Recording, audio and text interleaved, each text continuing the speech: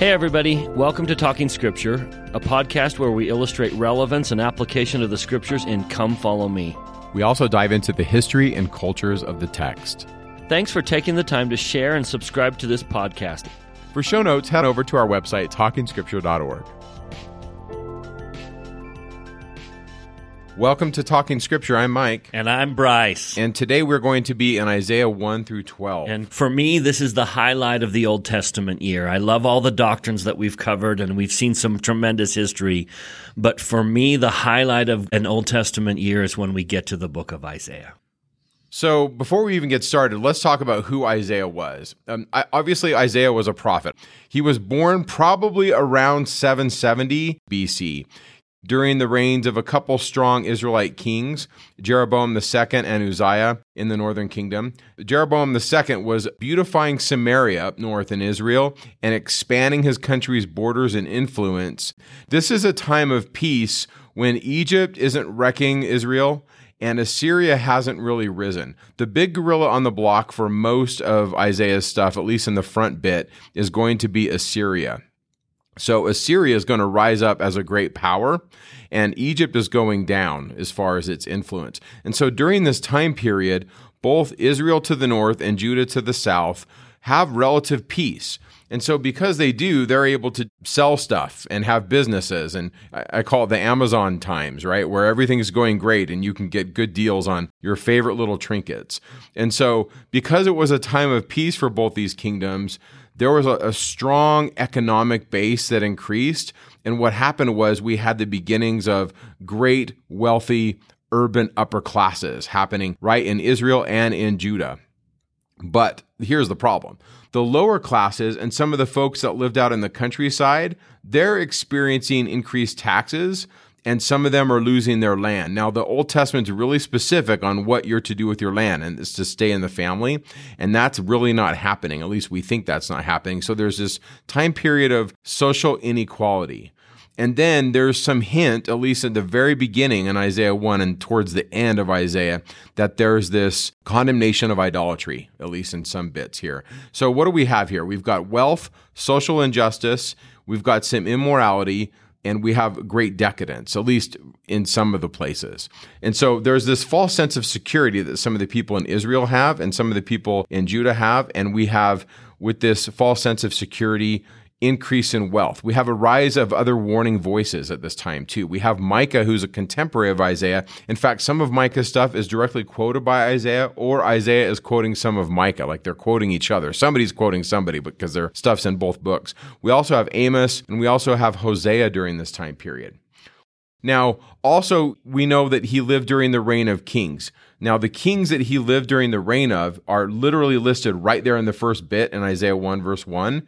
And they are Uzziah, which is from 767 to 740. And in the year that he dies, that's when Isaiah gets his call, according to Isaiah 6. And Uzziah is described as righteous. Then we have Jotham from 740 to 732. Then we have Ahaz. And Ahaz dies when he's 36. He reigns from 732 to 716. And Ahaz is portrayed as a bad guy. And we're going to get into that in a bit. After Ahaz, his son Hezekiah is portrayed as righteous, and he dies in 687. And that's kind of the end as far as who's listed as the kings. But I want to throw this out there. Hezekiah's son Manasseh, who reigned from 687 to 642, although he's not described in Isaiah, in the ascension of Isaiah, he is. And this is an extra biblical text, which I highly encourage you to read. We've linked it in the show notes. In the ascension of Isaiah, Manasseh kills Isaiah, and he saws him in half. And I think that's what's being referenced in Hebrews 11. When the author of Hebrews 11 talks about some of the prophets being slain, I think he's actually quoting the ascension of Isaiah chapter 5. You see, in Hebrews 11, we read that some of the prophets were, quote, stoned, sawn apart, and murdered with the sword. And if you've read the Old Testament, you're like, I've never read anybody being sawn apart. Well, now you have, because you've heard of Isaiah's death, at least in the ascension of Isaiah, that's not in the Bible. So that's a little bit about the history of what's happening during the 700s politically. Assyria is rising up, and they're going to be the big gorilla on the block. We're going to talk a lot about Assyria. But during this time period, Israel's getting wealthy economically. Judah is increasing economically, but we have this disparity amongst the rich and the poor. So Isaiah comes right before the destruction of the northern tribes. So we have a split kingdom. We're about the middle of 2 Kings, if you want to go back to the historical chapters. And he prophesies right before the northern tribes will be taken by Assyria that's rising up. And he will live long enough to advise Hezekiah and some of the other kings of Judah as the Babylonian captivity creeps closer. So Isaiah to Nephi is about 100 years, which is like us to some of the early prophets of this dispensation. That's even further than from us to Joseph Smith. So we loved the writings of Joseph Smith. We have the papers of Joseph Smith, and we compile them, and I, for one, devour them. Well, that's even a bigger time span than from Nephi to Isaiah. So perhaps you can see why Isaiah meant so much to Nephi. That it was kind of like you and I quoting Joseph F. Smith or Wilford Woodruff, because it really wasn't that long ago. Now, to take you back, at the beginning of this year, Mike and I broke the Old Testament into 9 time periods. Let me remind you of what those 9 are. The creation and its aftermath was time period 1. And then time period 2 was Abraham and that whole story of Genesis and Abraham and his family. Then time period number 3 is Egypt and trying to get the Israelites out of Egypt. That leads to time period number 4, which is the desert. And then they end up wandering for 40 years. Time period number 5 is when we move back into the promised land. Joshua leads us back into the promised land and we settle by tribes. There's not a whole lot of history to that time period other than the book of Joshua and a few others, but it was a significant time period. Then time period number 6, they want a king. And for a few kings, we have a unified kingdom. That was Saul, David, and Solomon. And they build the temple. And then there's a split in the kingdom. So time period number 7 is the whole split kingdom. And this is where Isaiah fits. During time period number 7, the Assyrians will conquer the northern tribes, and they basically disappear. When the Babylonians come in and conquer the Jews, that leads to time period number 8, the Babylonian captivity. Prophets like Daniel and Jeremiah and Ezekiel will talk about the captivity, the exile period. That's basically 586 to about 520 BC. That kind of gives you a time period. Yeah, and then that leads to time period number 9, which is the return to Jerusalem and the rebuilding of the temple, which will slowly fade into the New Testament. There's about a 400-year gap, and then we fade into the New Testament. Now, if you look at the table of contents of the Old Testament, it doesn't necessarily flow in this time period. And that's why we did Ezra and Nehemiah and the return to Jerusalem and the rebuilding of the temple. And then the Old Testament gives us a massive section, which is almost more than the previous section, of the writings of the prophets. We start with the poetry sections. So we did Psalms and Proverbs and Ecclesiastes. And now we jump into the prophets. If you look at the table of contents, what we have left to study in Come Follow Me are a whole bunch of prophets. But if you don't take that prophet and put it back in the time period, you may miss some nuances and what's going on and why are they prophesying and what's the essence of their message. So Isaiah goes back to time period number 7 where we have a split kingdom, relative peace because no one's going to be conquered for a while. And then the Assyrians are going to conquer the northern tribes. And then after that, we know that the Babylonians are coming in about 100 years. Yes, exactly. Now, I don't mean to be confusing, but I always like to add a 10th time period to Bryce's list of 9, and that's the dawn of the apocalyptic. And by that, I mean there's a group of visionaries that have visions about forces of light and darkness, this great cosmic battle, that there's going to be this Messiah that's going to come and fix things. And a lot of these apocalyptic visionaries have to go underground because we have this tension in Judaism. And the tension is, do we have visionary men or do we not? Can God be seen or can he not? Do we believe in a father and a son and a divine mother or do we not? And the consensus is, during the time period of the Second Temple period, that we do not. And so a lot of them go underground. And so some scholars say that the dawn of apocalyptic is after the second temple is built. My contention is you can see the dawn of the apocalyptic in Isaiah's writings. Isaiah was an apocalyptic prophet. And so we're going to see that. We're also going to see this in the writings of this fellow named Nephi. Nephi is an apocalyptic prophet, and Nephi loves Isaiah.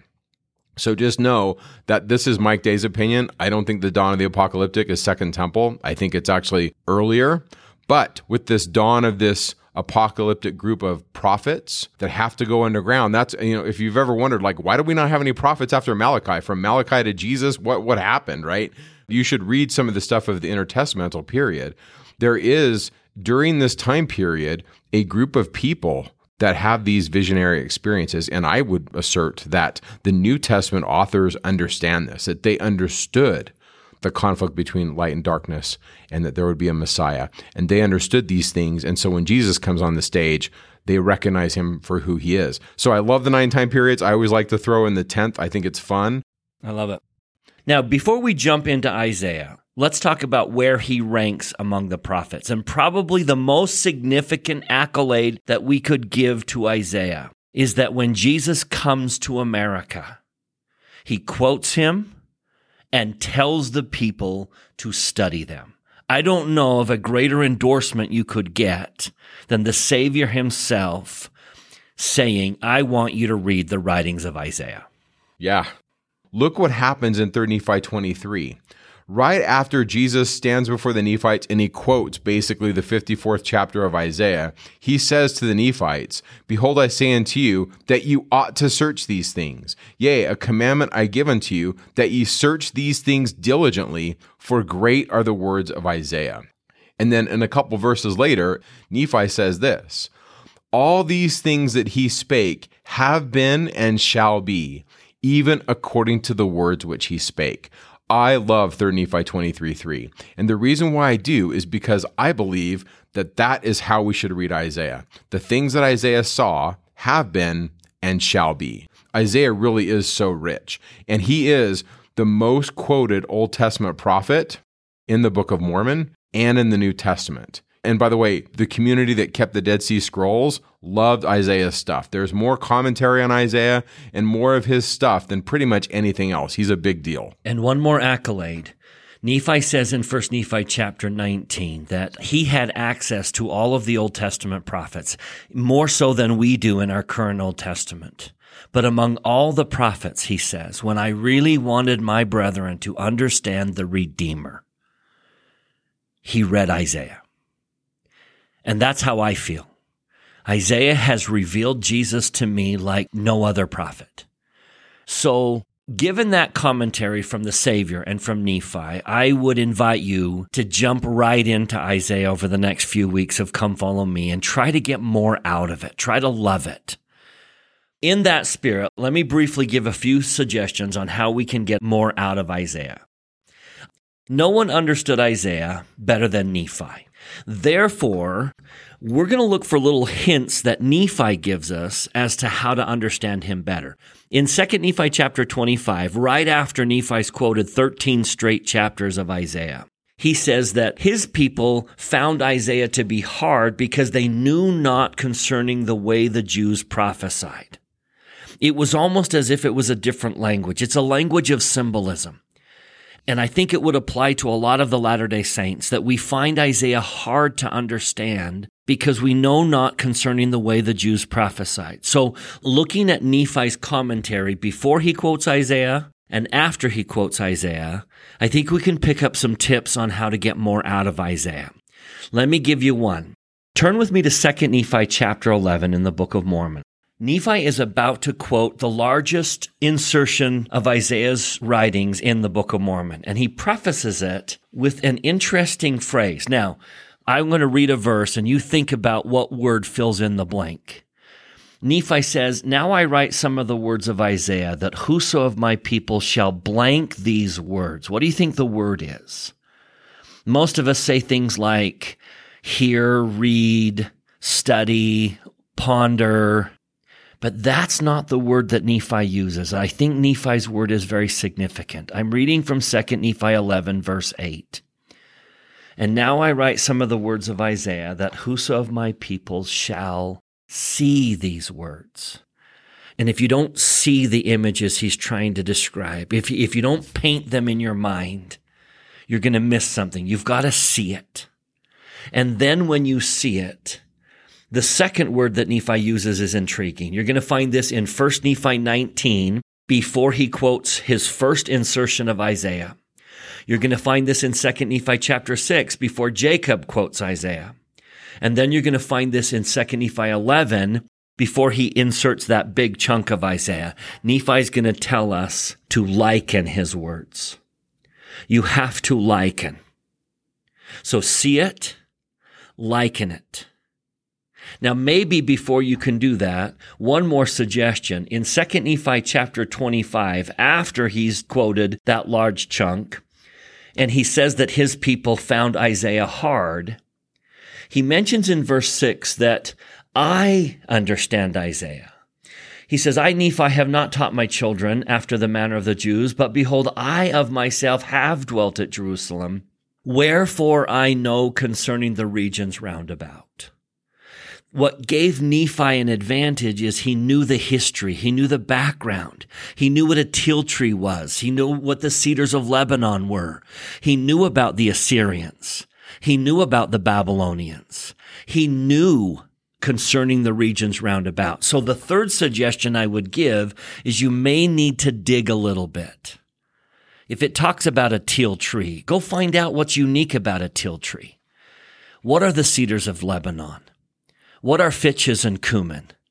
What happened in the destruction of Assyria? What happened in the destruction of Babylonia that Isaiah caught? So dig a little bit. So I'm going to use that word as our third word, dig. And then one more. This interesting prophecy from Nephi is found in 2 Nephi 25, verse 8. Speaking of Isaiah, he says, they are of worth unto the children of men, and he that supposeth they are not, unto them will I speak particularly, and confine my words unto mine own people. For I know they shall be of great worth unto them in the last days. For in that day they shall understand them. Nephi calls us out as having an advantage. We have something that other dispensations must not have had that gives us an advantage to understanding Isaiah. And I believe, my own personal opinion, is that that something is the fullness of the gospel that has been restored in our day. In other words, if you want to understand Isaiah, you have to have an understanding of the fullness of the gospel. To understand Isaiah, you've got to make connections to the Book of Mormon. You've got to make connections to the Doctrine and Covenants. You have to take the gospel as we know it and apply it to what you find in Isaiah. So those are my 4 suggestions that are coming from Nephi. See it, picture it, draw a picture of it in your mind. Liken it. How is that like me? Number 3, dig a little bit and know concerning the regions round about. That's why I love podcasting with Mike, because if anyone knows concerning the regions round about, it's Mike. And then I take what he tells me and I find greater application because I can apply it because now I understand it. And then number 4, make sure you use all of the tools available to us in the latter days. Use the Joseph Smith translation. Use the Doctrine and Covenants. Use the teachings of Joseph Smith. The better you understand the plan of salvation and the purposes of God, the better you'll understand Isaiah. I like that list. I don't really have a lot to add to that other than just a thought about a healthy dose of being in awe. And what I mean by that is I'm a big fan of knowing the regions around about and studying them. And I want to just warn myself and everyone that once you come to a conclusion of what a verse means in Isaiah, it's good to be open and ask yourself, okay, but maybe it means something else. What I mean by that is, if you've ever read a commentary on Isaiah, and there's so many good ones, and we cite a bunch of them in the show notes, just know that just because someone writes a commentary that says this verse means this, I would just suggest that we all be open to seeing it in other ways, because Jesus even said all the things that Isaiah spake have been and shall be. So just because Isaiah says something and then it historically happened, don't limit it to that one historical event. Yeah, just be open to maybe we don't know everything. And I got to tell you, for me, this has been hard for me, Bryce, because I've really kind of had some anxiety about doing this podcast, because I know that in 10 years when I listen to it, I'm not going to like it. And what I mean by that is I'm going to change in 10 years, because I'm not going to stop reading Isaiah. Just because I do a podcast doesn't mean I know everything about Isaiah. And so in 10 years, hopefully, I've changed and I've learned. Seen a whole lot more in it. I'm going to come back and I'm going to look at Isaiah and go, how did I miss that? How did I not talk about that? Oh my goodness, I taught on this chapter and I missed the most important thing. So I just want to just preface everything with that. Just know that when Jesus says we need to read it, I take him at his word. And for me, every single time I come back to the text, I learn more stuff. Okay, so with that little disclaimer, before we even go further, let's do a large overview of the book of Isaiah. So Isaiah is 66 chapters, and the first 39 chapters, I'm going to call this the Assyrian period, conflict and victory. The first 12 chapters that we're going to cover today are prophecies concerning Judah and Jerusalem, and then chapters 13 through 27 are Isaiah's prophecies concerning the nations. He's going to talk about a lot of the nations round about. We'll get into that next time. And then the third part, chapters 28 through 35, is the deliverance that is found not in Egypt, but in the Lord. And then there's this historical bit in chapters 36 through 39 where Hezekiah stands at the wall, the Assyrians are surrounding Jerusalem, and the question is, what should we do? And this is a historical story that is also told in the king's narrative. And so we'll do it here. So it's a couple times in the Bible. Okay, the second bit of Isaiah, what some people do call second Isaiah, is Isaiah 40 through 66. In this podcast, Bryce and I are not going to break down the arguments for and against second Isaiah. They're out there.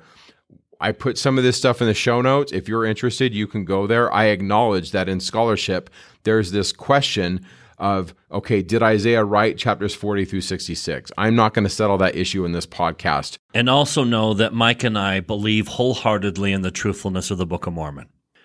So take that into your consideration, that some of those chapters do appear in the Book of Mormon. And so I hold firm to the truthfulness of the Book of Mormon. Yeah.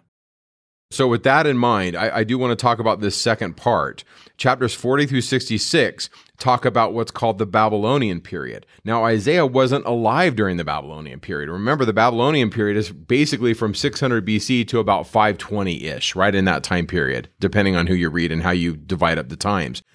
And the Babylonian period is when the Babylonian Empire comes, sacks Jerusalem, takes out the king, and deports the Jews to Babylon. That's called the exile. So 40 through 66 of Isaiah, those chapters talk about this. And so chapters 40 through 48 talk about the one true God as compared to the idols of the nations. Chapters 49 through 57 talk about the Lord's servant that brings salvation through his suffering. There's actually 4 servant songs that Bryce and I are going to break down, and these servant songs are beautiful. Abinadi is going to quote them. I love the servant songs. And then finally, chapters 58 through 66 talk about the future of the kingdom of God, Zion, and the New Jerusalem. So that's just a short overview of all 66 chapters, but also I want to do a brief overview of these 12 chapters. The first 12 chapters that we're going to cover today are prophecies concerning Judah and Jerusalem, and Isaiah chapter 1 is going to be called the Great Arraignment. I believe that chapter 1 was put as a preface to the whole book of Isaiah, kind of like section 1 of the Doctrine and Covenants. Isaiah 2 talks about the mountain of the Lord that will be established in the tops of the mountains, and the idea that Zion will be cleansed and whole. Chapters 3 and 4 talk about Zion and her daughters. Chapter 3 of Isaiah is kind of a negative chapter. It's kind of an indictment against Zion. And chapter 4 is positive, and it talks about the hope that Zion will have. Chapter 5, we're going to do a lot with chapter 5. It's the vineyard of the Lord, and it, to me, really does relate to the Great Arraignment. And that you have to see. You have to see Isaiah 5. You can't just study it. You have to see it. Yeah. So after chapter 5, we get to chapter 6 of Isaiah, which is the call of Isaiah. After his call, we have chapters 7 through 9. These chapters talk about the virgin, the child, the stone, and the prince. Also in these chapters, 3 prophetic children are born with prophetic names that are code words that really bleed through all the narrative between Isaiah and Ahaz. I see these 3 children as signs or portents to help Ahaz to repent, because Ahaz really isn't going to listen to Isaiah. But these children are important in these 3 chapters. Chapter 10 talks about the king of Assyria and what he's to do and his great might in raising down Israel. And then the 11th chapter is the stump or the stem of Jesse. This chapter is a beautiful image of a tree. And then finally, in the 12th chapter, it's really short. It talks about the millennial day when things will be fixed. That's a brief overview of these 12 chapters. Which, by the way, were quoted by Nephi. So as you read this week, ask yourself, what did Nephi see that would cause him to just quote 13 straight chapters of Isaiah, one right after another? Why would Nephi include these verses sequentially in the Book of Mormon? Yeah. So with that in mind, Isaiah chapter 1 is going to be called the Great Arraignment, and Israel is in trouble. Now, let me remind you, he's speaking to the northern kingdom that's about to be taken captive by Assyria. And then he's also speaking to the southern kingdom, who he, I believe, prophetically knows is going to fall captive to the Babylonians. He is speaking to Israelites and Jews who are going to fail and fall into apostasy and be taken captive. And he's going to diagnose the problem. For me, the heart and soul of what's wrong with Israel is also what needs to be right in our day. The problem with Israel is in verse 5. Isaiah says, the whole head is sick and the whole heart is faint. Those 2 words permeate throughout all of Scripture. What is in your head and what is in your heart? And if you don't have your head and your heart right, then it doesn't matter what else you're doing. Notice in verses 11 through 14, he says, to what purpose is the multitude of your sacrifices? Your hands are making sacrifices, but your heart and your head are not right. So to what purpose is the multitude of your sacrifices unto me? I am full of burnt offerings. I think a good translation would be, I am sick and tired of the burnt offerings. I don't delight in the outward. What pleases the Lord is when our heart and our heads are centered on Him. He says in verse 13, bring me no more vain oblations. And I think the emphasis is on the word vain. For verse 14, your new moons and your appointed feasts, my soul hateth. They are a trouble unto me. I am weary to bear them. So here's his plea. He says in verse 16, wash you, make you clean. Put away the evil of your doing before mine eyes. Learn to do well, seek judgment. And then a common theme is going to be take care of the fatherless and the widows. Now verse 18, let's fix that head and that heart. Come now, let us reason together. Let's talk about this. You don't have to just blindly accept it. Let's get it into your head. Let's get it into your heart. Let's reason together. Because if we get your heart and your head right, we can fix the sins your hands have committed, the tongue that is unworthy. In a beautiful image of the Messiah, he says, though your sins be as scarlet, they shall be white as snow. Though they be red like crimson, they shall be as wool. Notice all the images there. I love the image of wool, sheep, lamb. I love the image of snow, a covering, covered in white. The atonement, literally translated, means a covering. In other words, if you walk into Gethsemane covered in red because of your sins, if you meet Jesus in Gethsemane, you will walk out covered in white. Jesus, I believe, walked into Gethsemane wearing white. and because of the blood that was shed in there, walked out wearing red. And we meet him there. We meet him in Gethsemane. And we reason with him, talk to him, counsel with him. Let your heart be open to him. Let your head be open to him. And we can walk out of Gethsemane covered in white because he walked out of Gethsemane covered in red. Do you see that beautiful exchange? Verse 19, if you be willing and obedient, you shall eat the good of the land.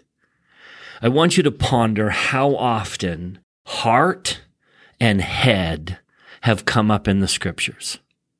This earth began, this whole mortal fallen world began because Eve saw, thought about it, desired, took, and then ate.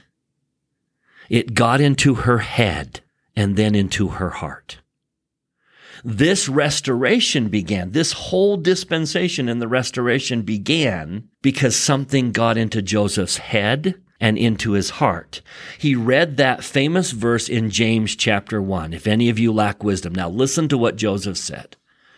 Never did any passage of scripture come with more power to the heart of man than this did at this time to mine. It seemed to enter with great force into every feeling of my heart. I reflected on it again and again.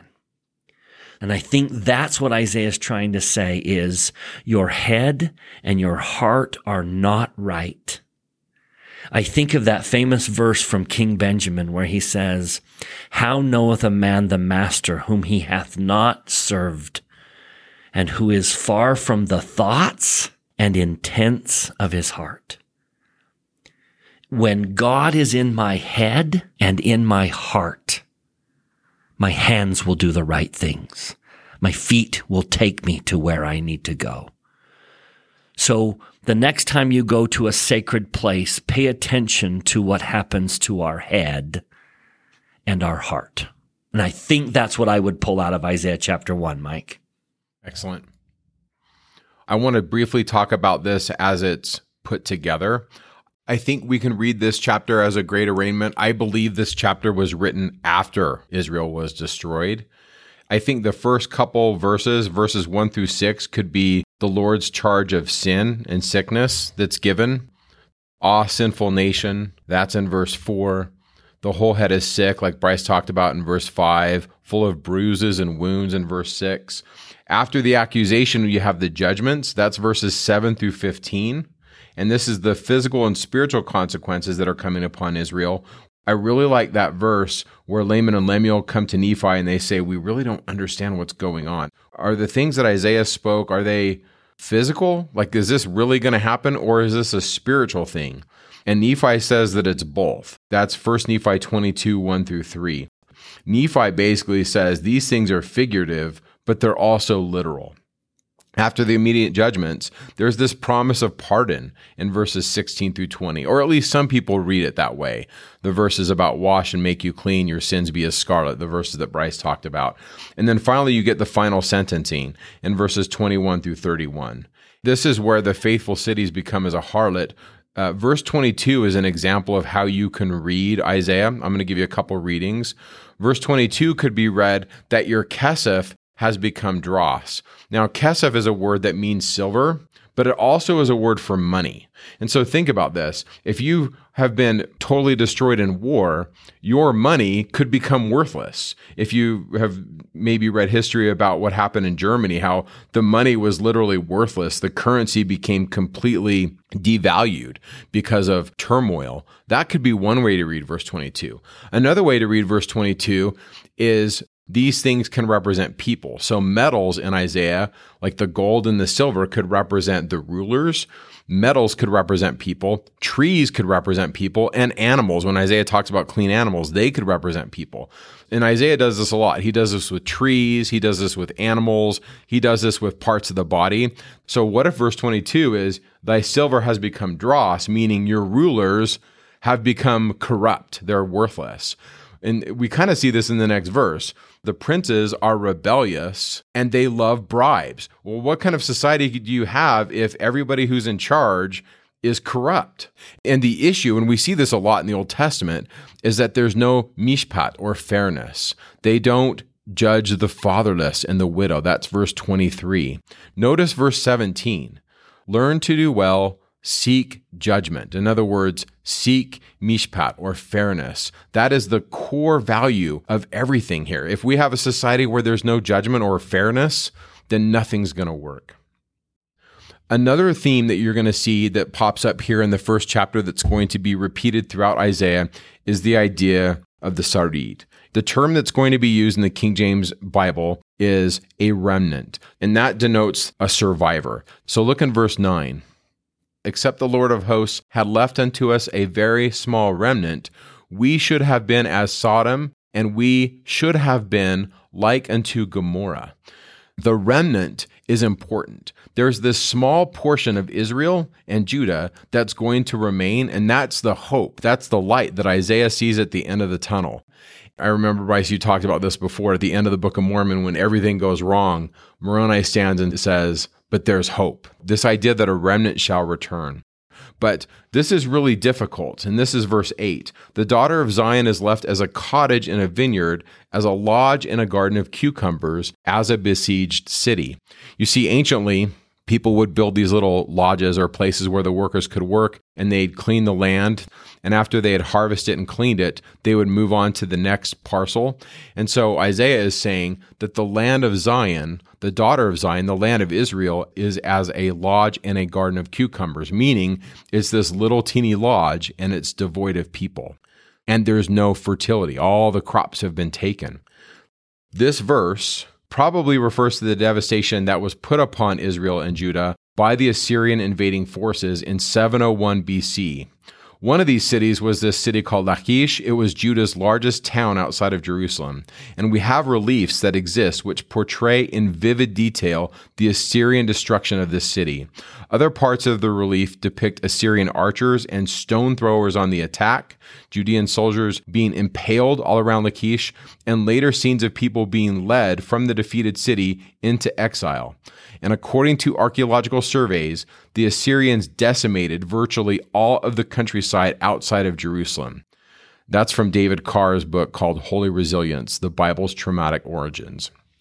That is so important. We need to understand that when the Assyrian army comes in at the end of the 8th century BC, they literally destroy everything. And the only thing left is going to be Jerusalem. The walls of Jerusalem, and God saved the city, but everything outside of it is totally destroyed. And that's why I see Isaiah 1 as the introduction to Isaiah, but I believe it was written later, after the land was destroyed. But it could have been written before. I don't know. I wasn't there. But it's clearly describing the whole country being made desolate. That's verse 7, and that's also the end of verse 8. That's kind of the big picture of chapter 1. It's not the happiest chapter, but let me just say this. Isaiah will do this a lot. He'll throw these images out of destruction, but then he'll follow it up with hope. And we see this a lot in Isaiah. It's not all doom and gloom. There'll be a chapter where he says these things are happening and they're negative, but then he follows it with an expectation of light. There's hope that a remnant shall return. Now that idea of a remnant is so significant to Latter-day Saints. We believe that every prophet of every dispensation saw our day and knew who we were, and there was always that hope that Israel is not going to die. Even those prophets who saw Israel dying in their day, Israel was not going to die, and they knew it. Let me point out a couple interesting prophecies. Isaiah probably had the writings of Zenos, perhaps one of the greatest prophets of the Old Testament. In Jacob chapter 5, that beautiful chapter about Zenos' allegory of the tame and the wild olive tree, starting in verse 29, the apostasy begins. It says, after a long time passed away, verse 32, none of the fruit was good. So here is the apostasy period. But notice what the servant says to the master in verse 34. Because thou didst graft in the branches of the wild olive tree, they have nourished the roots that they are alive, and they have not perished. wherefore thou beholdest that they are yet good. Verse 36, I know that the roots are good, and for mine own purpose I have preserved them. Yes, Israel is going to fall into a worldwide apostasy, but the roots are alive, which means they can come back. We are their message of hope. We are the reason that so many of these Old Testament prophets had hope, because Israel would come back. Even in the book of Revelation, where the woman with the child goes into the wilderness, that's the image of her going into apostasy, where she is nourished. That a remnant is going to survive and Israel will be victorious. So find yourself in these writings of Isaiah. Now, speaking of a prophecy of the latter days and the victory, let's get to chapter 2. And Isaiah is going to come out and say, in the last days, and then the prophecy of the mountain being in the tops of the mountains. Yeah. Isaiah, he sees in verse 2 that the mountain of the Lord's house shall be established in the tops of the mountains, and shall be exalted above the hills, and all nations shall flow unto it. Sometimes when Isaiah speaks of mountains, he's referring to kingdoms. Sometimes when he speaks of a mountain, he's referring to a temple. So there's different ways to read it, but one way to read verse 2 is that the mountain of the Lord's house, or the temple, will be established in the tops of the kingdoms. That's one way to read it. But another way to read it, verse 2, is that Isaiah sees a day when the temple will be built in Jerusalem and all nations will flow to Zion because they'll see who God is. This could be a millennial prophecy. There's lots of ways to read verse 2, but look at verse 3. Many people shall go up and say, come, let us go up to the mountain of the Lord, to the house of the God of Jacob, and he will teach us of his ways. We will walk in his paths, for out of Zion shall go forth the law and the word of the Lord from Jerusalem. And he shall judge among the nations, and shall rebuke many people, and they shall beat their swords into plowshares, their spears into pruning hooks. Nation shall not lift up sword against nation, neither shall they learn war any more. There's this idea, I believe, as a millennial hope, that one day the sons of Adam and Eve will stop killing each other and they will issue in all the promises of the Old Testament, the idea of fertility in the land and peace and walking in the light of the Lord and all of these things. But the problem that Isaiah sees is verse 8, that the land is full of idols. Over and over again, he talks about this idea. And then he talks about the cedars of Lebanon that are lifted up. Isaiah sees, if you go to the end of Isaiah 2, verses 7 to the end, that the people that live in the land are pleasing themselves with idols.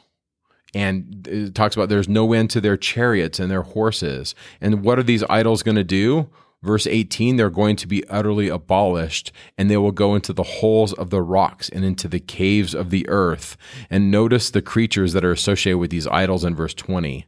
In that day shall a man cast his idols of silver and his idols of gold, which they made, each one for himself to worship, to the moles and the bats. These are chaos images. They're also unclean animals. And so these things that they think are so important are going to be cast aside. And so Isaiah does this a lot. He inverts symbols a lot of times. So the idols that everybody wants are one day going to be considered worthless. That's one way to read the end of Isaiah 2. Now, going back to chapter 1, where the Lord lays out his accusation against Israel and Judah and says, in your head and in your heart there is no soundness. Now he's telling us, what does he want to find in our head and in our heart? I would encourage you to circle two contrasting statements and ask yourself which one of these is in your head and in your heart. In chapter 2, when we come up to Zion, so he's going to build his temple, he's going to build his house, and we're going to say to each other, come ye and let us go up to the mountain of the Lord, to the house of God of Jacob, and he will teach us of his ways. I would circle that phrase, his ways. And then at the end of that verse, there's an implied his word. Walk in his paths and follow his word. Now you can contrast that in verse 8. And I would highlight the next phrase, which is their own hands. They are full of idols, the worship of the work of their own hands. And I think that's the struggle. Is it his way in your heart or your way in your heart? Because if you worship the work of your own hands, then you think about and desire in your heart things that glorify you. If you live his way and walk in his paths, if that's what's in your head and in your heart, that will lead you to his reward. Now, go to section 1 of the Doctrine and Covenants. Notice how the Doctrine and Covenants begins with a preface that says, starting in verse 12, "Prepare ye, for the Lord is nigh, his sword is bathed, and he's going to destroy the world." Now, why is he going to destroy the world? Verse 15, "For they have strayed from mine ordinances, and have broken mine everlasting covenant. They seek not the Lord to establish his righteousness, but every man walketh in his own way, and after the image of his own God, whose image is in the likeness of the world." Boy, that's just right out of Isaiah chapter 2. And I love chapter 2 because we are going to go up to Zion and we are going to learn his ways and we're going to walk in his paths. Yes, exactly. And Isaiah 3 and 4 are going to talk about Zion and her daughters. And in the very first verse of chapter 3, the Lord is going to take away the stay and the staff. Now, that could represent a lot of things. This could be code for lacking the true priesthood in Isaiah's day at the temple. This could also be read as Isaiah's first calling narrative, but notice what it says. "Behold, the Lord of hosts doth take away from Jerusalem and from Judah the stay and the staff, the whole stay of bread and the whole stay of water." The leadership is described as inadequate. Look in verse 2. "The mighty man and the man of war, the judge, the prophet, the prudent and the ancient, the captain of 50 and the honorable man, the counselor and the cunning artificer and the eloquent orator. I will give children to be their princes, and babes shall rule over them, and the people shall be oppressed, every one by his neighbor." I love in verse 12, Mike, that it says, "O my people, they which lead thee cause thee to err and destroy the way of thy path." Your leaders are not only leading you astray, but they are destroying your path ahead of you. Yeah. I mean, there could be some code here. I'm just saying that there could be some code in the sense of they have no bread or water. Now, remember that part of the temple ceremony that they had anciently, and we do it today in church during the sacrament, is they're fed. We're fed at the sacrament with the bread and the water, or the bread and the wine anciently in early Christianity. They're fed with this bread and water, and they don't have it, and the people are oppressed. And then we have this issue with clothing. And it's kind of in code. Look in verse 6. "When a man will take hold of his brother of the house of his father, and he will say, Thou hast clothing, be our ruler, let this ruin be under thy hand. In that day he will swear, saying, I will not be a healer, for in my house is neither bread nor clothing. Make me not a ruler of this people. For Jerusalem is ruined, and Judah is fallen, because their tongue and their doings are against the Lord, to provoke the eyes of his glory." I see in one sense that this could be read as they've changed the ordinances of the temple. They don't have bread and clothing. They don't have food and water. Now, it could also be just a simple plain reading as, no, they've been wrecked. Why have they been wrecked? Verse 9, "Their sin is as Sodom. Woe unto their soul. Woe unto the wicked," verse 11. And then we have verse 12, where it talks about women ruling over them. And so a lot of commentators say things like, well, the reason why women are ruling over them is because the men have been killed in war. That could be one reading of this. Now, there's other ways to read this. There's 3 missing objects in this chapter. There's the staff, the clothing, and the bread. They're all symbols of the same thing, which is that Yahweh, the Lord, who is their healer, is missing. And so knowing this, and knowing there's this charge where they come to this individual and they say, hey, we want you to be our ruler. One possible way to read this is that the people of the land have cast out the righteous leaders or the true manner of worship in the temple, and they've filled the office with their own man who isn't worthy, and his appointment doesn't result in the return of the Lord. A classic example of this, I think, from the Book of Mormon that may help us is this man who kind of changes the way they do things, at least religiously, in the Book of Mormon. And this man is King Noah. They're still doing some of the trappings of religion, but they're doing it wrong. And so Abinadi comes kind of in the robes of Isaiah, and Abinadi comes and says, you guys are doing this wrong. And what's fascinating to me is, and we're going to see this in chapter 7 through 9, the word that's going to be used in the Hebrew, it's translated as virgin in the English, but the word is ha-alma. And that word alma means, like, it's translated as virgin, but it literally means young woman, but it's also this prophetic figure in the text of Isaiah. And so who do we have in the story in the Book of Mormon when Abinadi comes like Isaiah and says, hey, you guys have replaced truth for this false clothing, this false staff, and this false bread? When Abinadi comes and says that, they kill him, and they replace him with their own guy, which is Noah. But someone stands up, Alma, and says, no, you're doing this wrong. And he goes into the wilderness and he teaches the people, and they come into Christ and they have visions. And so this image of the virgin and the tree are all connected. We see this in Alma 32, right? This tree imagery, faith into a seed, and the seed grows up into a tree. And Bryce and I talked about it earlier when we did Proverbs. The tree is wisdom. Wisdom is a tree. It's a tree of life. And so this image of the virgin and the tree are all connected. And one of the things we can see here, it's kind of on a deeper level, like more of a temple reading, is that they have cast out the staff, the clothing, the bread. These are all three temple images which typify Christ, and they've tried to replace it. Isaiah says in Isaiah 3, verse 9, hey, this is as is Sodom. You guys are bragging about this stuff. You guys have changed it, and you're not even shy about it. You're not even sad about it.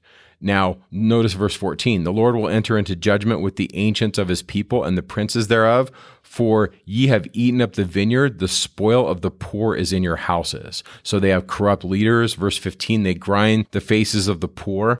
And then you get to verses 16 to the end of the chapter, and it's describing all these articles of apparel that the women wear. So all these verses, if you've ever read them and you're like, what is going on with these crisping pins and round tires like the moon and the nose rings and the jewels? I remember reading this going, what is going on? Well, there's a lot of different interpretations of Isaiah 3. Robert Alter sees this as a description of the disparity between the rich and the poor. And we give you his take in the show notes. Victor Ludlow, who's an LDS commentator, he sees these passages as a description of the immodesty of the daughters of Zion, contrasted with the slavery they're soon going to face. And we put his commentary in the show notes. Excellent stuff. Margaret Barker sees this as a corruption of the wisdom in the Enoch tradition. And we put her comments in the show notes. And then finally, David Butler sees these verses as a condemnation of the priestesses in the Jerusalem temple. Now, I happen to like this. This is what David Butler says. We read an indictment of the daughters of Zion in Isaiah 3, 16 through 24. This is out of place unless the women being chastised are also leaders, people who are as important as the princes and priests. You see, we just got done blasting the princes and priests of Israel. They might be women of wealthy or ruling families, but I think it's more likely that they're priestesses. That would explain why in this chapter there are multiple daughters and they're chastised as sinners, but in other passages, the daughter of Zion seems to be a single person with a special connection to the temple. For instance, in Isaiah 1:8, where the daughter of Zion is the temple, and Isaiah 16:1, in which the mount belongs to her, that would also make sense of the elaborate description of the women's clothing, which is then a description or a parody of the ritual clothing of the priestesses. If the ancient order of the Jerusalem temple to which Isaiah is attached knows a class of priestesses who wear sacred vestments like the priests in order to become the virgin, this diatribe against the daughters of Zion, who spangle themselves with vain ornamentation and will be blasted with ugliness, makes perfect sense. In the temple apostasy, the sacred women have abandoned their posts in favor of frivolity. I think that is a great take. In other words, on one level, yes, they're going to go into slavery. But on another level, and I think this is in code, I think what's going on is Isaiah is blasting them for changing the ordinances of the temple, at least as he understood it. And the elders of Israel, the people in charge, have changed their religion, and he blasts both the men and the women. Now, I see hints of this in the very beginning of the Book of Mormon when Nephi talks about this bad guy called Laban, which is a flipped pun on the word fool. And Laban is this guy that hangs out with the elders of the Jews, and Laban is doing some of the stuff that Isaiah is talking about. And Lehi stands in the Isaiah tradition, where he's a visionary man, and he's seeing God, and he has this vision, as does Nephi, of the tree and coming to the tree and partaking of all the things that God has for us in that great visionary experience in 1 Nephi 8 and 11. That's right. Now, here's my take on chapters 3, 4, and 5 as they build up. I really believe these chapters are crescendoing. They're building up. Chapter 1, he says, your head and your heart aren't right. And then in chapter 2, he introduces the idea that what's in your head can either be God's way, God's path, or your own way and your own path. Now, chapter 3, he's basically saying, let me show you the end of the your own way path. If you choose to live your life your way, if that's what's in your heart. In chapter 3, he says the end result of living your own way is going to be a lack of bread, no food, no nourishment, because you can't lastingly nourish yourself. Secondly, there's going to be no vision, no leadership, no one to lead you because you've chosen not to follow them. And then the third one is there's going to be no covering. He basically comes out and says, you have become like a bald woman, uncovered. And I think he's making clear reference to that image of atonement. The atonement does not cover you. Now, contrast that with chapter 4 that says, if you choose to live my way, if God's way is in your heart and in your head, verse 2, you'll be beautiful. You'll have fruit. He mentions the cloud by day and the smoke by night. In other words, you'll be led. You'll be prospered. And I think he's really contrasting the two paths you can choose. In chapter 4, he basically makes 3 places temples. In verse 5, he says, the Lord shall create upon every dwelling place. That's my home. Every dwelling place of Mount Zion, and upon all her assemblies. There's my ward house. There's the chapel. And now my home and the chapel are going to have a cloud of smoke by day and a flame of fire by night. Now that's a clear reference to the way the Lord led them in the desert. There was a cloud of smoke over the temple, and when it moved, they knew they needed to move. And there was a fire over the temple by night. When it moved, they know they needed to move. You will be led. Your home will be a sacred place, and your family will be guided from on high. And then verse 6, there shall be a tabernacle. There's the temple. So my home, my chapel, and my temple. There shall be a tabernacle for a shadow in the daytime from the heat, and for a place of refuge. In other words, I'll be covered. I'll be covered from harm, from danger. So if you choose to live God's way, if what's in your heart and in your head are the things of God and the glory of your Heavenly Father, you will find yourself covered by His protective shield. You will be filled with fruit, and you will be led and guided. I really like 4 as a positive foil to the end of 3. And if you look at the end of 3, it says that she, being desolate, shall sit upon the ground. And that ends there. And then the 5th chapter opens with an actual woman speaking. It doesn't say it in the English, but it is. It's right there in the Hebrew. This woman is lamenting. So 4 is this great foil. We go from negative to positive in 4, which I love your message there, Bryce. And then in the 5th chapter, the woman speaks again. Notice what it says. Now I will sing to my well-beloved a song of my beloved touching his vineyard. My well-beloved has a vineyard in a very fruitful hill. This is literally feminine. And so it's a woman singing this song. And I believe that it's this woman that we just got out of chapter 3. This woman is singing the song of a vineyard. But notice it's the song of my beloved touching his vineyard. And this vineyard is Israel. And it's a beautiful image. Yeah. The woman in chapter 3 who's singing a lament saying, this is what God would have done had I followed his path. I think that's the setting here. Now, what she's saying is, I'm going to pay tribute to what God does in our life.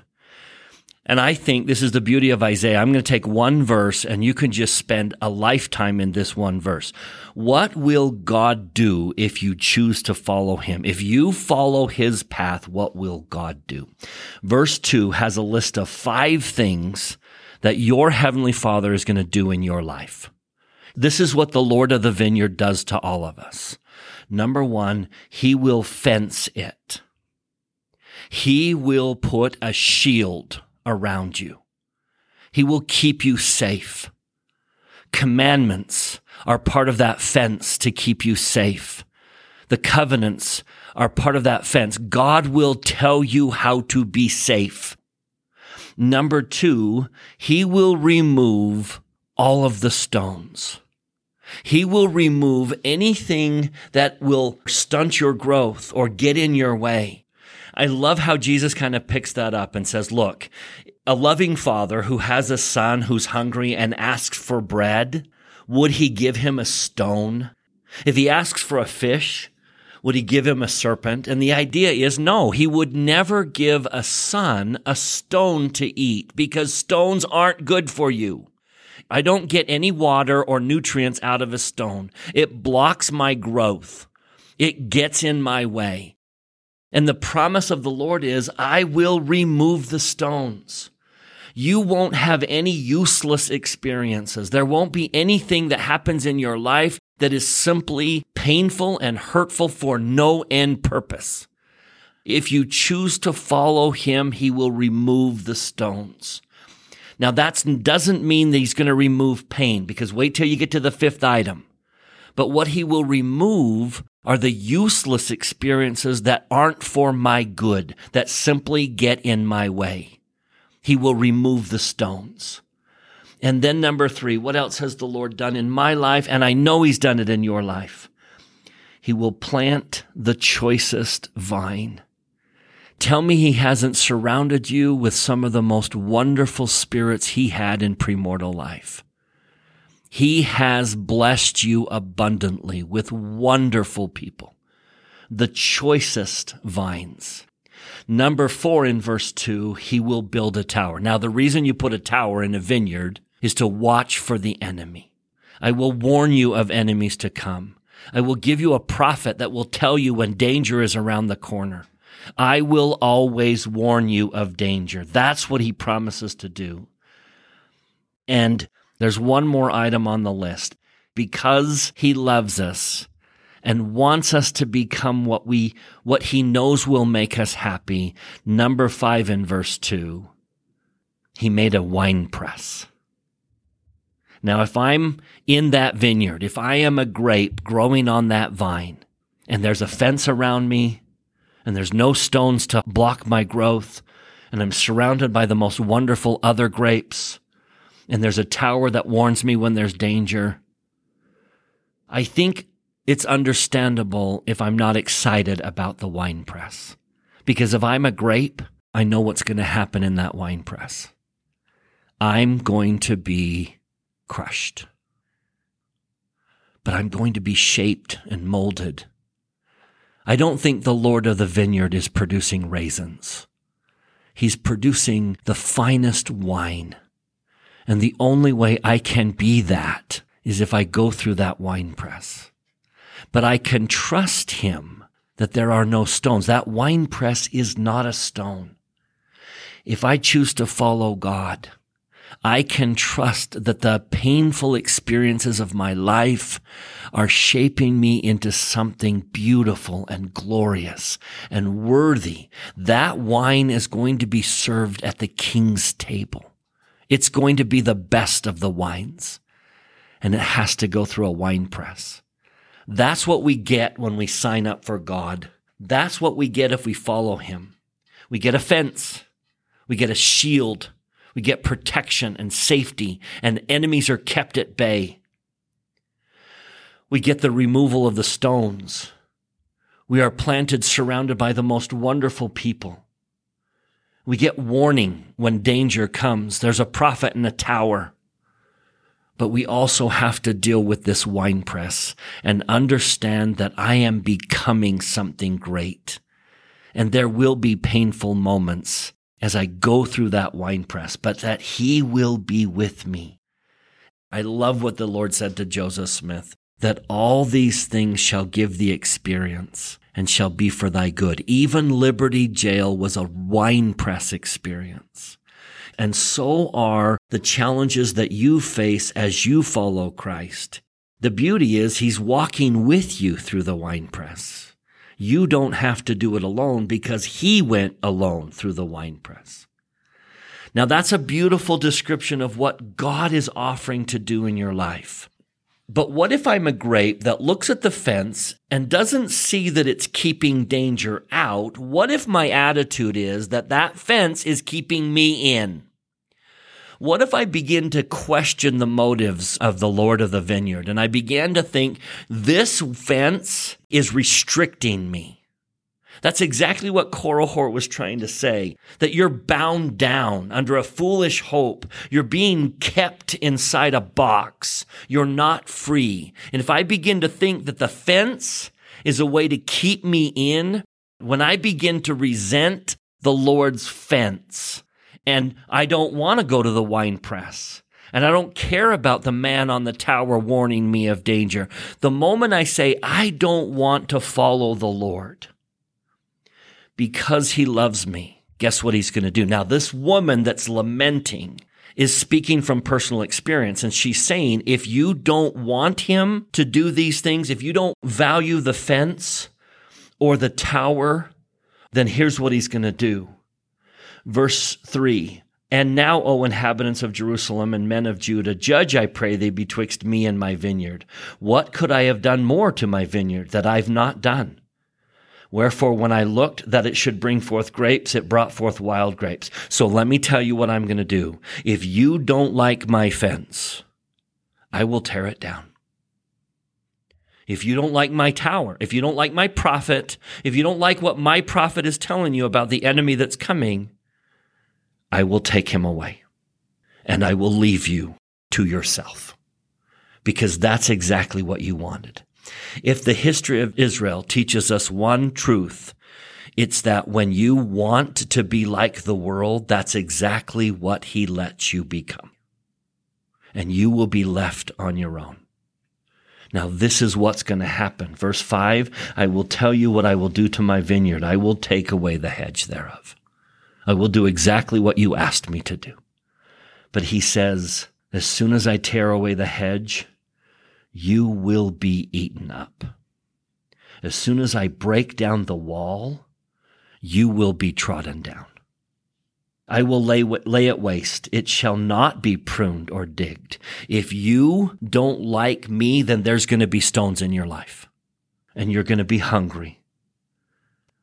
And he just kind of goes down that same list and says, for the vineyard of the Lord of hosts is the house of Israel, and the men of Judah his pleasant plant. So you'll get what he described in chapter 3. You'll get blind leaders leading you and destroying you.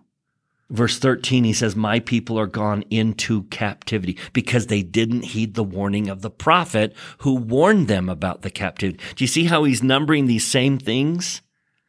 If you don't want the fence, I'll take it away and you'll be trodden down. If you don't like the stones, then I'll let you have them. And then you'll have briars and thorns and noxious weeds in your life. If you don't like the tower and the advice you're getting from my prophet, I'll take it away. But you'll go into captivity. You'll have no knowledge. Your honorable men are famished, and their multitude dried up with thirst. Hell hath enlarged herself and opened her mouth without measure to receive you. Now, this message comes loud and clear through the Book of Mormon, where King Benjamin in the very end says, you've got to remember two things, the greatness of God and your own nothingness. And if you remember that, everything in your life will work out. It's the same message. So I just love the crescendo of these chapters. Now, the pleading of the Lord is, fill your head and your heart with God's way, God's path, God's glory. and become something great and glorious. I just love this crescendo, Mike. That's good. He does. He gives them 6 woes. And then the end of Isaiah 5, verses 26 through 30, can be read historically as the rise of the Assyrians, as they're coming and as they're wrecking everyone. I know that other commentators have talked about this having multiple fulfillment, meaning that God is raising up an ensign, and that standard is going to be used as a rallying cry to spread the gospel. I know it's read that way. I like to read it historically, but I know there's lots of ways to read the end of Isaiah 5. So after chapter 5, we get to chapter 6 of Isaiah. Most people see Isaiah 6 as, hey, this is the call. We read that in the year King Uzziah died, I saw the Lord sitting upon a throne, high and lifted up, and his train filled the temple. This is right around 740 BC. And where's Isaiah? Well, we think he's standing at the veil before the Holy of Holies. Above it, above the Lord, or above the throne, stood the seraphims. Seraphim in the Hebrew, that's a rough translation. It just means multiple seraphs. And then they have these wings, and I think that's where in Christian tradition we get this idea that angels have wings, because there's 6 of them in verse 2. We typically don't paint angels with 6 wings, but in here we have 6 of them. This could represent the power of movement that the seraphim have.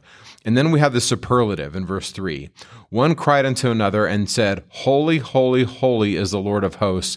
The whole earth is full of his glory. That is a superlative, talking about that the Lord is the holiest. He's going to be called in Isaiah the Holy One of Israel. That phrase Nephi is going to use to describe the Lord a lot, because that's how Nephi sees him. I also believe that verse 3 is talking about the purpose of the earth. The purpose of the earth could be hinted at in verse 3 as a place where the Lord's glory can be established. I think that section 88 of the Doctrine and Covenants talks about this. If you read verses like 10 through 20 of section 88, seems to indicate that the purpose of the earth is for the Lord's glory to be established.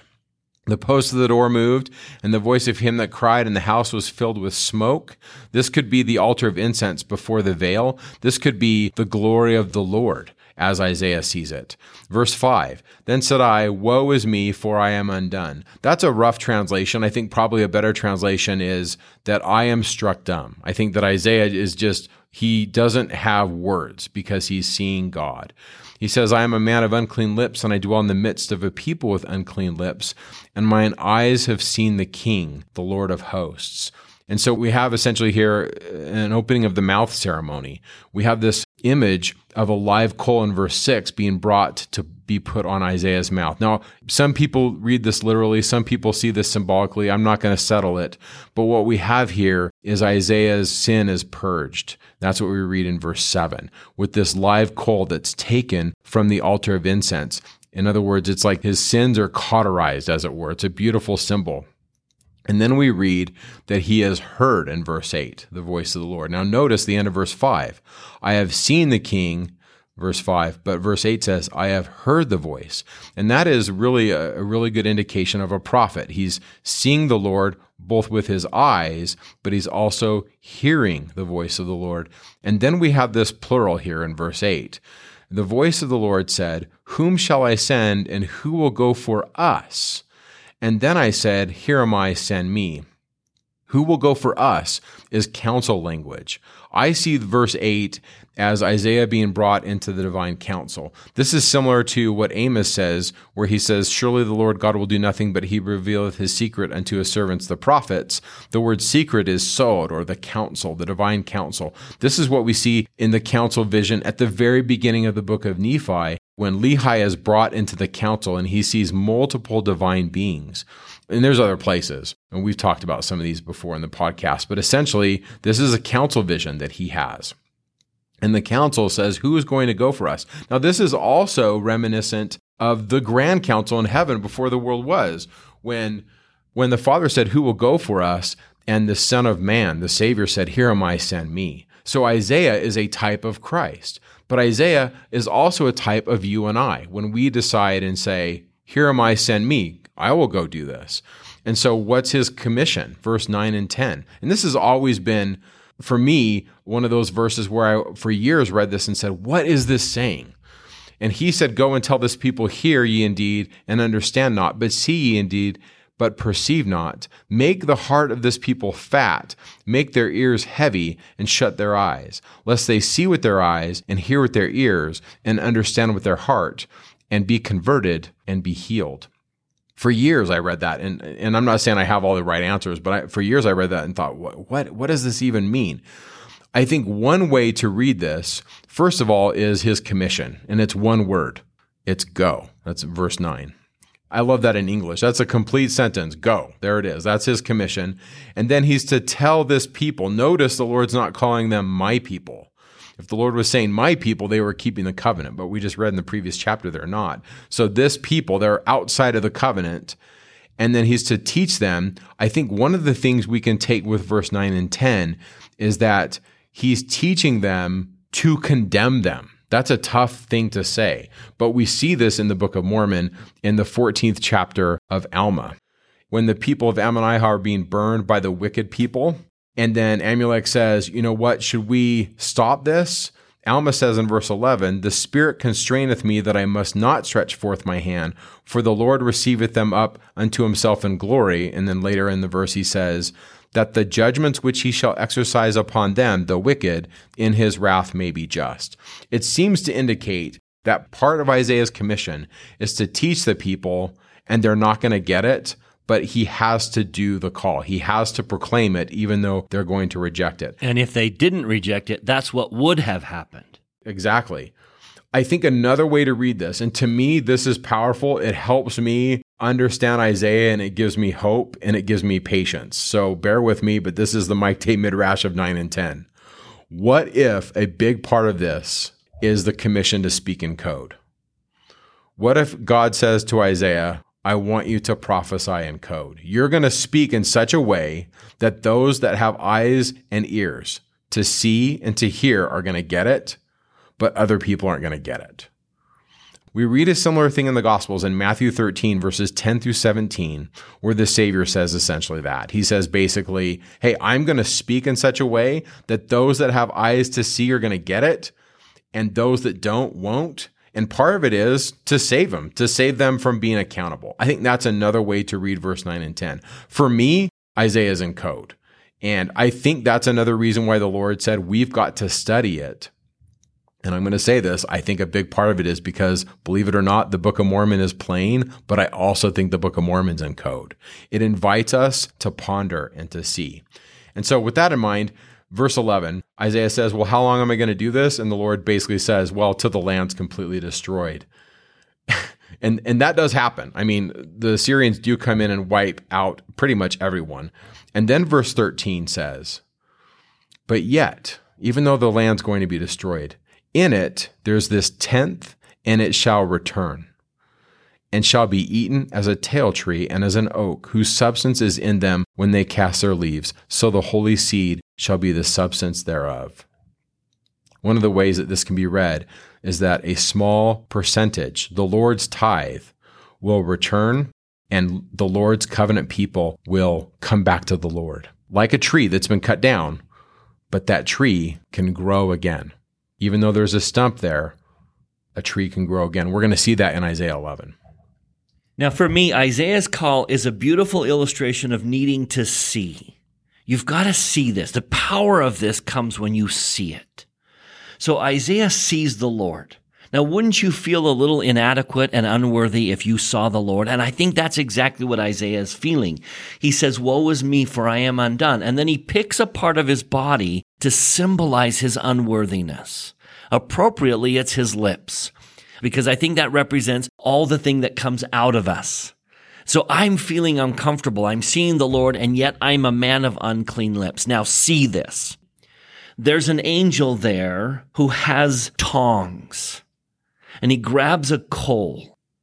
Now, why does he need tongs?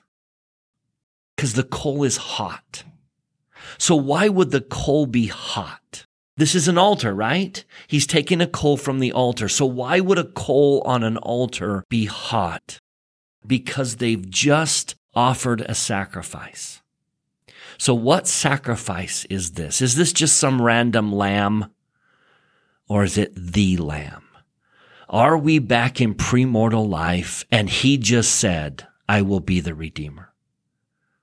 Now, when did the atonement become effective? I don't believe the atonement became effective when Jesus went into Gethsemane and paid the price. I believe the atonement became effective the moment in premortal life he volunteered to be the Messiah. That is the moment that symbolically he laid on that altar and he was sacrificed. And that sacrifice is hot. It just happened. And an angel takes a piece of that sacrifice. So do you see symbolically what this angel has? He is holding with his tongs a piece of the atonement, the sacrifice of the Lamb. And he brings it to Isaiah. Now, where's he going to put it, right? He's going to put it on the object that Isaiah used to represent his unworthiness. He's going to touch his lips. And as soon as he does, what does the angel say? You're clean. You're purged. You're worthy because the atonement has touched you. Now, do you see that? That's just such a beautiful image you've got to see. That whatever Jesus touches, whatever the atonement touches, is cleansed and made perfect. Lo, this hath touched thy lips, and thine iniquity is taken from thee. That's what Jesus does. And I love that. Now, if we let the atonement touch us, turning verse 10 into the positive, this becomes the very purpose of the gospel, the very purpose of the Savior. If you will follow the Savior, your ears will hear, your eyes will see, your heart will understand, you will be converted, and you will be healed. I don't think there is a better description of the purpose of God's work here on earth. The purpose of the Church of Jesus Christ of Latter-day Saints, the purpose of missionary work, the purpose of my Sunday school class, the purpose of my calling, the purpose of parenthood. Here it is in one verse. It is to help people hear with their ears, see with their eyes, understand with their hearts, be converted, and be healed. I know it's kind of given in a negative because those people were going to reject him, but when you turn verse 10 into the positive, it becomes the very heart and soul of everything that the gospel has anything to do with. Go, help people see with their eyes, hear with their ears, understand with their heart, so that they're converted and he can heal them. Now that brings us to the end of chapter 6. Let's jump into 7. Here's the deal. In 7 through 9, a lot of this stuff is couched in political intrigue, and there's a lot of history. And I really like what one commentator said. He said, may I suggest that you don't get bogged down in the foreign policy stuff? And I think that's important. We don't want to get bogged down in the foreign policy stuff, but we do need to know what's going on. So I'm going to be brief, and the show notes get really extensive, so you can go check those out if you want. But if you look in verse 1 of chapter 7, we see that there's the king of Syria and the king of Israel are going to wage war against Jerusalem. The reason why they're going to wage war against Jerusalem is they want to take Ahaz out. They want to take him out and put a puppet king in his place because Assyria is rising up in power, and the two northern kingdoms, Israel and Syria, want to have Judah on their side to unite so that they can defend themselves against Assyria, but Ahaz isn't having any of it. And so they basically say, well, we're just going to take you out then. And so the Lord comes to Isaiah and says, go talk to him. That's verse 3. And so if you go to verse 3, it says, go talk to him and go to, quote, the end of the conduit of the upper pool and the highway of the fuller's field. Translation, go meet him at the laundry plaza down there by the pool of Siloam, down there at the southern end of the city. You're going to go talk to him, and you're going to give him the prophecy to not stress out. Notice he's going to go with his son. Now, there's 3 children that are going to be mentioned in these passages. The first one is verse 3. It's Shear-Jashub. Now, it says in the footnote what his name means. It means a remnant shall return. And here's my take on this. I think that Ahaz doesn't want Isaiah prophesying. Ahaz is a bad guy.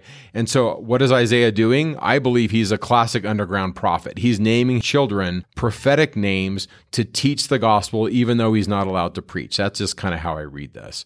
And so he goes with Shear-Jashub as a witness to the laundry plaza and says, don't worry about it. Verse 4, take heed and be quiet. Don't fear these guys. They're not going to get you.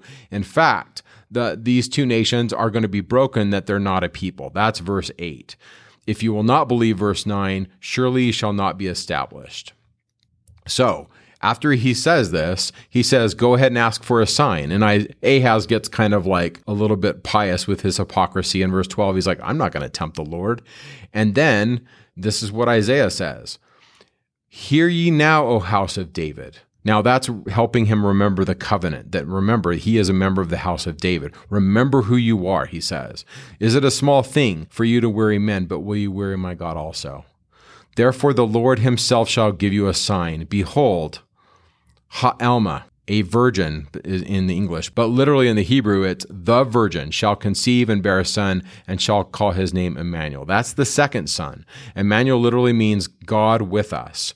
Now, there's a lot of ink spilled on this. We're not going to settle in this podcast. Go to the show notes. You can check it out, or just do your own Google search. There's a big battle over what's going on in verse 14. My take is I like Ha'alma, but that's the maiden. But then the Greek translators take the Hebrew and they change it and they translate it to Parthenos. And they also put the definite article in front of it. We translate this for you in the show notes. It's all in there. But that word Parthenos, if you've ever heard of the Parthenon, that's where that comes from. Parthenos means virgin. So when Matthew writes his gospel, he talks about Mary, who is the virgin to conceive the Messiah, Emmanuel, who is God with us. Many Christians, the early Christians, many of them looked to Isaiah as a visionary. They said that he expounded the mysteries. Jerome, who gave us the Vulgate, basically, said that Isaiah was one of them. He was a visionary and he saw Jesus. That's how I see verse 14. But we got to stop and do a timeout on this and say that would probably not have a big meaning to Ahaz. First of all, remember, Ahaz is wicked. So if you're going to give Ahaz a sign that these two kingdoms that are going to come wreck you aren't going to wreck you, and your sign is something that's 700 years in the future, it's kind of like me in the ancient world talking about something that's on the fifth ring of Saturn. Like nobody knows what I'm talking about. It would make no sense in that historical context. And so what we think's going on is that Isaiah is prophesying, and it's coded, it's multivalent, but that a Alma, or a young maiden, will bear a child, and before he's old enough to know good from evil, Ra from Tov, in verse 15, the land that is coming at you, verse 16, is going to be forsaken of both their kings. Now, who is this child? There's a lot of ink spilled on that. I'm going to say that it could be Hezekiah. Now, I know that there's scholars that disagree, and we put their stuff in the show notes if you want to read it. John Oswalt says, no, Mike, you're wrong. It's not Hezekiah, so you can read it and decide for yourself.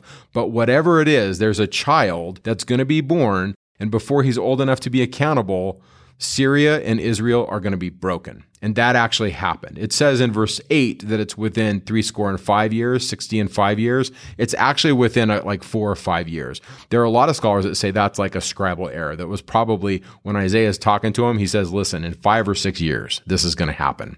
I kind of like that. I think that could be a scribal error. It doesn't matter. But the idea is that he tells Ahaz, don't worry, here's your sign. And notice what he's going to eat. This child, verse 15, is going to eat butter and honey. Now, there's a lot going on there, but that could be indicative of the food at the tree in the Holy of Holies, that this is a holy individual, a servant, and this could be Jesus. Another interpretation is that butter and honey were the food of the nomads, the people that lived a nomadic lifestyle. In other words, Israel is going to be wrecked, and some of us, maybe even this child, will eat butter and honey for a period of time, but we will be restored. There's lots of ways to read verse 15. And so he tells him, don't worry in verse 16, everything's going to be okay. So then he talks about the Assyrian king. Go to verse 20. He's called a razor. Remember, the Assyrian king is this bad guy. He's this bad tyrant. He's going to be called a lot of things. He's going to be called a staff. He's going to be called an axe. In this verse 20, he's called a razor. And what's he going to do? He's going to come from beyond the river. And in verse 20, it says, in the same day shall the Lord shave with a razor that is hired. So the king of Assyria is a razor, namely, by them beyond the river, by the king of Assyria, the head and the hair of the feet. The head is the leadership of the land of Israel. And it shall consume the beard. Now, that word for beard is zakon, and it can be read a couple different ways. The word is also can be read, depending on how you vowel point it, as the elders. So when it talks about consuming the beard, it could mean it's multivalent. They're going to shave the beard. The king of Assyria shaved your bald, shaved your beard. One of the reasons why they did this was to humiliate these men. But another reason why they did it is so they couldn't run away. If my head and beard are shaven and I'm a slave and I think I'm going to run away, I'm not going to get very far. So I think that's a good reading. But another thing in verse 20 that's happening is essentially the elders, and that's Zakon. The elders are going to be consumed or taken out. And it shall come to pass in that day that a man shall nourish a young cow and 2 sheep. It shall come to pass for the abundance of milk, he shall eat butter, for butter and honey shall everyone eat that is left in the land. That is indicative of the land being devastated. Assyria is going to wreck everyone, and the people are going to live kind of this nomadic diet for a period of time. And then we have the repetition of briars and thorns throughout the rest of the passage. Notice what it also says at the end of verse 25. It shall be for the sending forth of oxen and for the treading of lesser cattle. Remember, animals in Isaiah could be read as metaphors for people. And so these people are going to be living in the land. Now go to the 8th chapter. This is the 3rd child. So we've had Shir-Jashub, a remnant shall return. We've had Emmanuel, that is, God is with us. And then we have chapter 8, verse 1. Moreover, the Lord said unto me, take a roll and write in it with a man's pen concerning Maher-shalal-Hashbaz. And in the footnote, it actually says right there, to speed the spoil, he hasteneth the prey. And that's the 3rd son. This is a prophetic message, and it's prophetic of a couple things. It's prophetic of the power of the king. That's going to be chapter 10. The whole 10th chapter of Isaiah is talking about the Assyrian king. But it's also prophetic of God and his power. And so notice verse 3, I went unto the prophetess, and she conceived and bare the son. And they called the son by that name. Now, who is the prophetess? Some people say, well, that's Isaiah's wife. That could also be the image of this woman. Remember, there's this virgin in chapters 7, 8, and 9. And this woman could be read as the prophetess in chapter 8, verse 3. She could be this Ha'elma. This image of this woman is a powerful image throughout these chapters. So with that in mind, we have this message that the king of Assyria is, verse 8, going to reach even unto the neck, into thy land. And then it says in verse 8, he shall pass through over Judah. Now this is speaking of the king of Assyria. He, the king of Assyria, shall overflow and go over. He shall reach even to the neck. And the stretching out of his wings shall fill the breadth of thy land, O Emmanuel. So this is speaking to Emmanuel. That's why a lot of scholars look at this and say Emmanuel represents Hezekiah, and that the king of Assyria is going to come to your neck. So to me, this verse 8 of chapter 8 is a message to Hezekiah that the king of Assyria is going to come, and the counsel is don't, verse 9, associate yourselves. The challenge anciently was this. If Bryce's country was going to come into my country and attack me, then what I wanted to do, and we see this in Risk, if you've ever played that game, I want to go and get my friend who has his country and associate myself with him, and together we can defend ourselves against that nation. And in this passage, Isaiah says, don't do that. Verse 10, take counsel together, and it shall come to naught or to nothing. Speak the word, and it shall not stand, for God is with us. So essentially what Isaiah is saying is, just trust the Lord. Verse 12, say ye not a confederacy. Don't join with them. And so, verse 17 says, I will wait upon the Lord that hideth his face from his house of Jacob, and I will look for him. That's going to be an image we're going to see over and over again, that those who wait upon the Lord are the people of the Lord. That's actually what Nephi says in 2 Nephi 6:13, that those who wait upon the Lord are his people. Now, I want to just say this. I think verse 16 can be read a couple ways. If you look in verse 16, it says, bind up the testimony, seal the law among my disciples. It can also be read as the stone of testimony. It's actually the same word. The stone of testimony is the Holy of Holies. That is that stone in the Holy of Holies. And so what is a place where the righteous are, the stone of testimony, is also, verse 14, a stone of stumbling and a rock of offense to the houses of Israel, a gin and a snare. But notice in verse 14, it also says, he shall be for a sanctuary to the righteous, meaning God is a sanctuary to the righteous in verse 14, but a stone of stumbling to the wicked And I like the reading of verse 16 that we're talking about the stone of testimony, but it can be read either way. So the gist, Mike, is there's a bad guy up north, and if you combine with Israel, which is playing naughty, you're not going to stand. The solution to your problems is to rely on God and His majesty, not to rely on man to solve this problem. Yeah, I think that's big picture. And then in the 9th chapter, probably the most famous bit is where we read in verse 6, "Unto us a child is born, unto us a son is given. And the government shall be upon his shoulder, and his name shall be called Wonderful Counselor, the Mighty God, the Everlasting Father, the Prince of Peace." There's really 4 names there. And essentially, who is this person? Okay, yes, it is Hezekiah, but it's also Jesus. It's multivalent. He is the Wonderful Counselor. He is the Mighty God, the Everlasting Father, the Prince of Peace. And God is going to fix things. Things are going to be okay. It's also that in this clash of governments with Assyria trying to gain power, Egypt is still at play here. And does Judah join Israel against Syria? In all of this play against the nations, I love the comment from Joseph Smith where he said, "The world itself presents one great theater of misery, woe, and distress of nations with perplexity. All speak with a voice of thunder that man is not able to govern himself, to legislate for himself, to protect himself, to promote his own good, nor the good of the world." Then he adds, "It has been the design of Jehovah from the commencement of the world, and is his purpose now, to regulate the affairs of the world in his own time, to stand as head of the universe, and to take the reins of government into his own hand. When that is done, judgment will be administered in righteousness, anarchy and confusion will be destroyed, and nation will learn war no more. Other attempts to promote universal peace and happiness in the human family have proven abortive. Every effort has failed. Every plan and design has fallen to the ground. It needs the wisdom of God, the intelligence of God, and the power of God to accomplish this."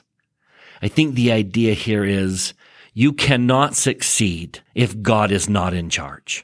And that really is the story that we're going to read when we get to the 36th through the 39th chapter of Isaiah, where Hezekiah is going to redeem his people. Now, that being said, I'm not saying Hezekiah is the one redeeming them. It's the Lord. But it's Hezekiah as the king. Remember, the king represents the Lord.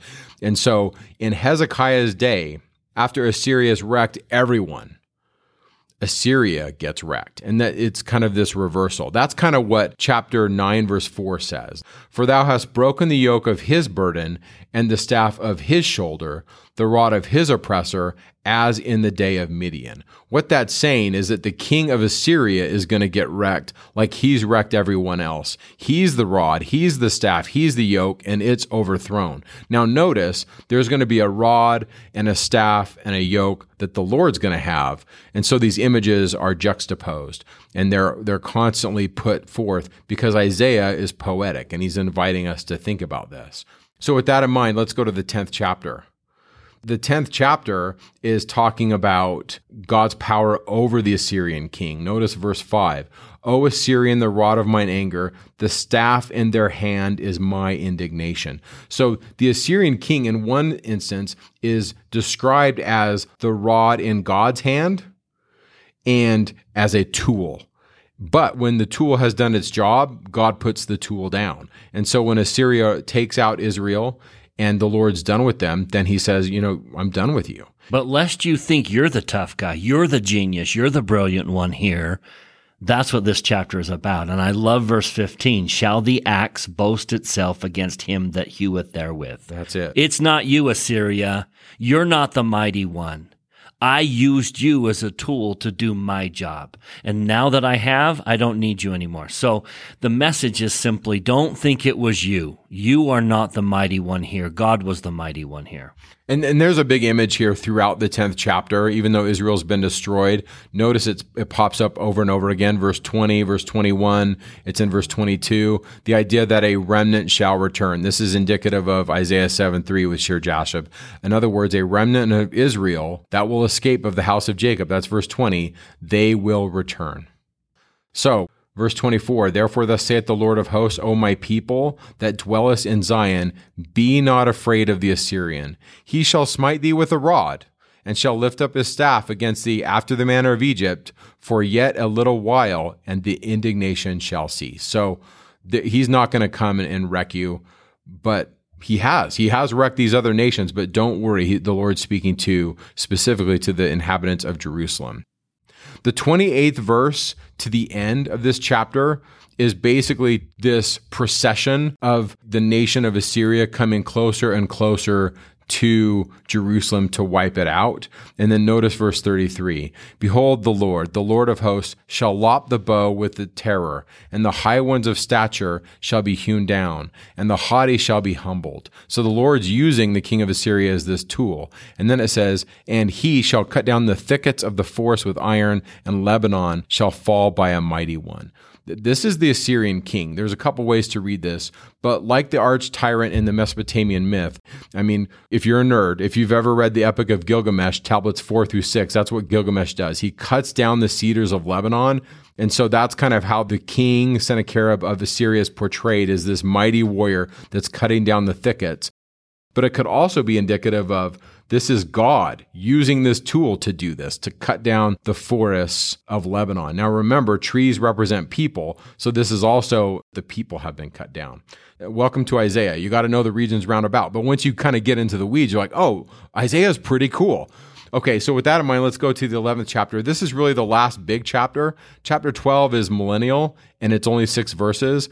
The 11th chapter is about this tree that's been cut down, and it has a rod that's coming out of it, and it builds itself into a new tree. I would recommend that you read Doctrine and Covenants, section 113, in connection with this. But big picture, this is the story of the tree being cut down, and there's going to be a new tree. Israel will grow. It will come back. Now, speaking of that root of Jesse, Doctrine and Covenants 113 says it's a descendant of Jesse, so royal line of David, and a descendant of Joseph that would kind of assist in building this tree back up. Elder Bruce R. McConkie, after quoting section 113, makes this declaration in his Millennial Messiah. Are we amiss in saying that the prophet here mentioned is Joseph Smith, to whom the priesthood came, who received the keys of the kingdom, and who raised the ensign for the gathering of the Lord's people in our dispensation? And is he not also the servant in the hands of Christ, who is partly a descendant of Jesse, as well as of Ephraim, or of the house of Joseph, on whom there is laid much power? Elder McConkie clearly sees that Joseph Smith has such a prominent role in the rebuilding of this tree, the regrowing of this tree, that he has to have been referred to here. That a tree's going to get cut down, but it's okay. It has strong roots, and it's going to come back. And in coming back, it had to involve Joseph Smith and the restoration. It's interesting when you read this in connection with section 113, that this rod that's spoken of is this servant. Verse 4, thus saith the Lord, it is a servant in the hands of Christ, who is partly a descendant of Jesse as well as of Ephraim. And then you take Bruce McConkie's comments about that being the prophet Joseph Smith. I really like that. Another reading of this is that this rod that comes out that builds the tree is the servant. And what if it's multivalent? In other words, what if it's every servant that builds up the tree? And this stump that's been cut down is Jesus, but it also represents his house or the kingdom or his sons and his daughters. And so what if we're all part of this beautiful image of this tree that's growing up again? And when I teach this, I would recommend you do this. I would actually draw the stem or the stump, and I would draw the rod shooting out and talk about this image of the tree and how it fits. And it's interesting how in verse 11 of Isaiah 11 talks about the Lord will the second time recover the remnant of his people. And he'll over and over again, it says that he'll set up an ensign to the nations and assemble the outcasts of Israel from the four corners of the earth. That's verse 12. And I love the end of verse 13. Ephraim shall not envy Judah, and Judah shall not vex Ephraim. We're putting together broken things, and the Lord is going to make a way. That's verse 16 for it to happen. This week's Come Follow Me ends in chapter 12. And I'm just going to say this.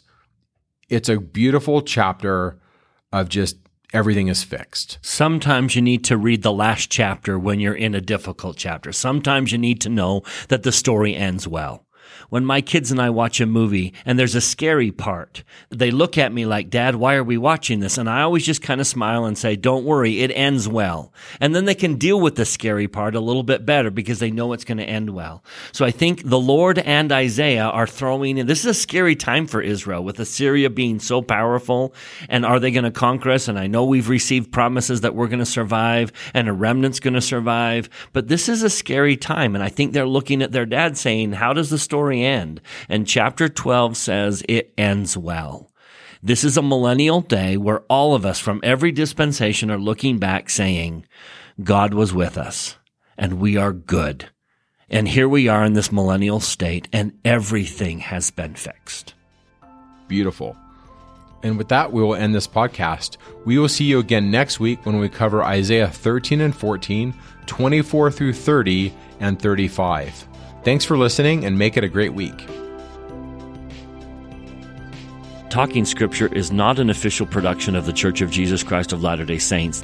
The opinions expressed in this podcast are Mike and Bryce's opinions only.